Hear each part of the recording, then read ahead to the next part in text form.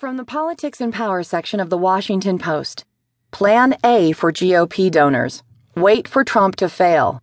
There is no Plan B. By Matea and Robert Costa. When Donald Trump landed in Ohio this week, he got a taste of the meager Republican super PAC efforts aimed at him.